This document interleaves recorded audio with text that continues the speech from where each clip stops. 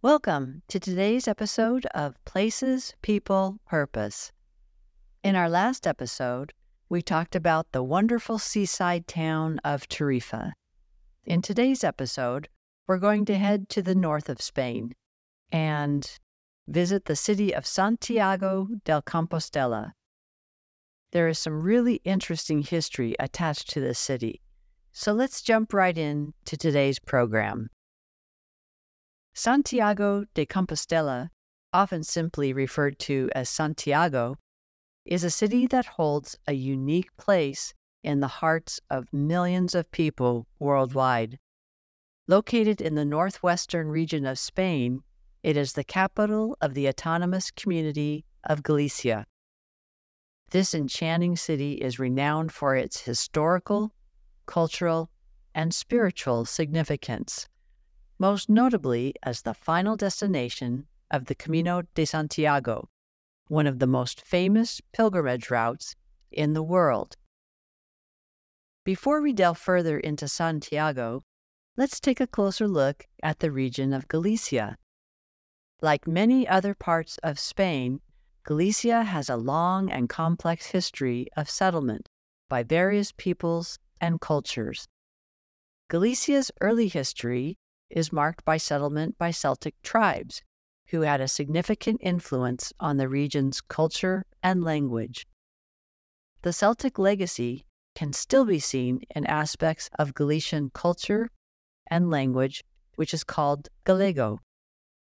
In the 1st century BCE, the Romans conquered the Iberian Peninsula, including Galicia. The region became part of the Roman province of Galicia, and Romanization left a lasting imprint on the area. For example, the city of Lugo in Galicia is famous for its well-preserved Roman walls. After the fall of the Western Roman Empire, Galicia came under the rule of the Visigoths, but the influence in the region from this Germanic people was relatively short-lived. During the Moorish occupation of the Iberian Peninsula in the early Middle Ages, parts of Galicia were periodically subject to Moorish incursions. However, unlike the southern part of Spain, these incursions did not lead to lasting Moorish settlements in the area. In the early Middle Ages, the Kingdom of Galicia emerged as a political entity. It was established as a separate kingdom during the Christian Reconquista, a period when Christian forces sought to recapture the Iberian Peninsula from Muslim rule.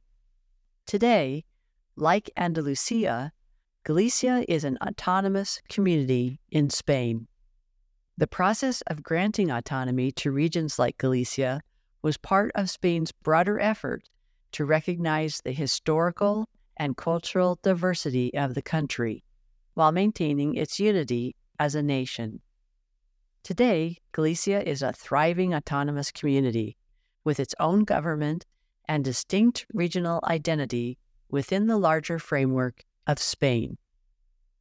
Galicia's status as an autonomous community in Spain was established through a process that unfolded during Spain's transition to democracy following the death of Francisco Franco in 1975. The creation of autonomous communities was part of Spain's effort to decentralize its governance and recognize the cultural and regional diversity within the country.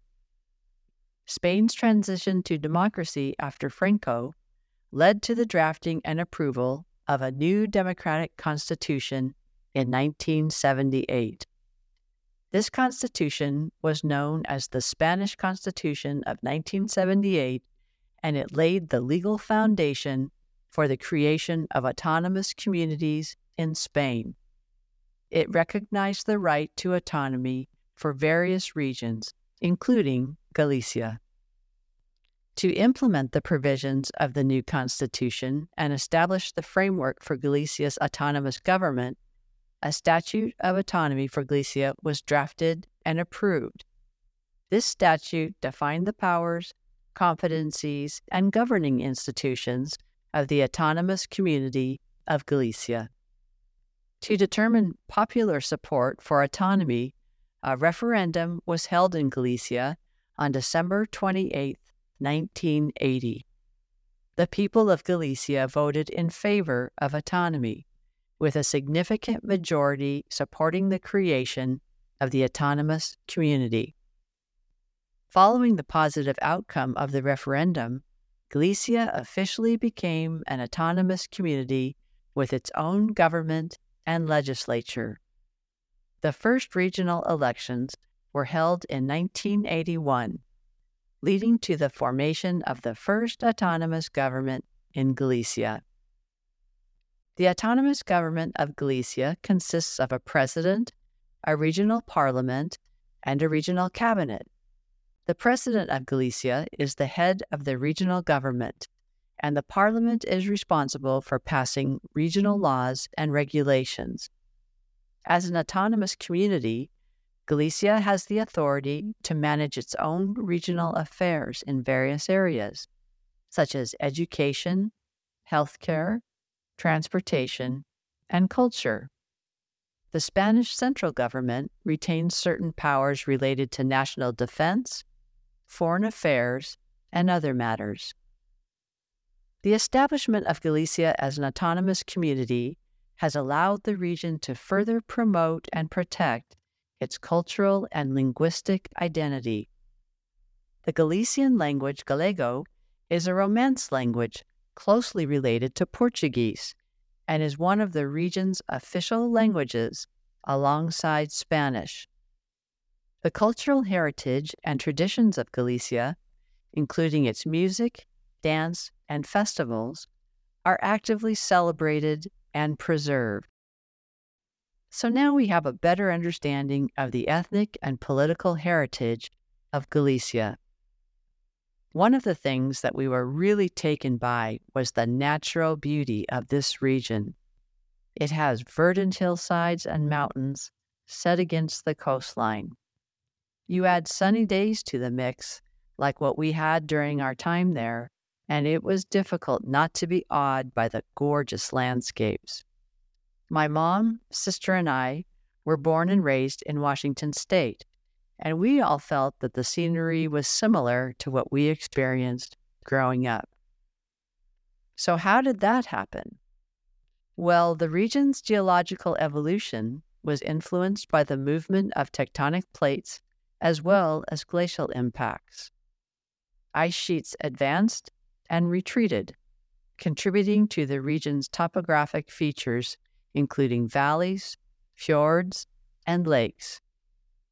The result of these geological processes is the diverse and rugged landscape of Galicia, characterized by its coastal fjords, rolling hills, lush forests, and numerous rivers. The region's geology and topography have also influenced its cultural and economic history, including its agriculture, mining, and the development of traditional architecture. Today, Galicia is known for its natural beauty and is a region with a rich cultural heritage. Now that we know more about the region, let's turn to the city of Santiago de Compostela. Santiago de Compostela's history is rich and multifaceted, dating back to Roman times. Its name is derived from Santiago, meaning St. James in Galician, as the city's founding myth attributes its origin to the apostle St. James, whose remains are said to be interred in the city's magnificent cathedral. The legend surrounding St. James and Santiago de Compostela is at the heart of the city's history.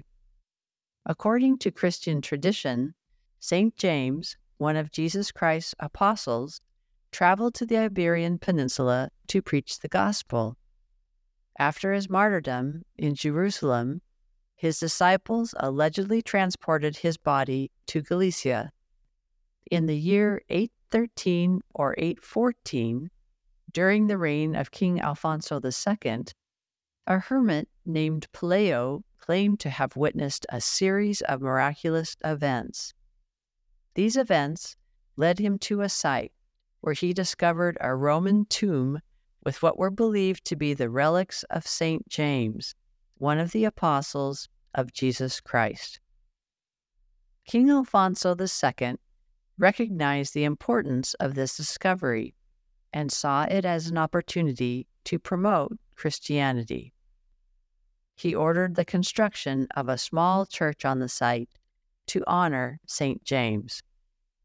This church later evolved into the Grand Cathedral of Santiago de Compostela, which became the spiritual center of the city and a major pilgrimage destination. So while King Alfonso II is often credited with the founding of Santiago de Compostela, it's important to note that the city's origin is closely linked to the legend of St. James and the discovery of his relics, which predate the city's formal establishment. That's all we have for today's episode of Places, People, Purpose. We hope you enjoyed learning about Galicia and Santiago de Compostela. In our next episode, we are going to learn more about Santiago de Compostela and the Camino de Santiago. We think you will enjoy these very much. So please join us for our next episode of Places, People, Purpose, where we create connections to our world.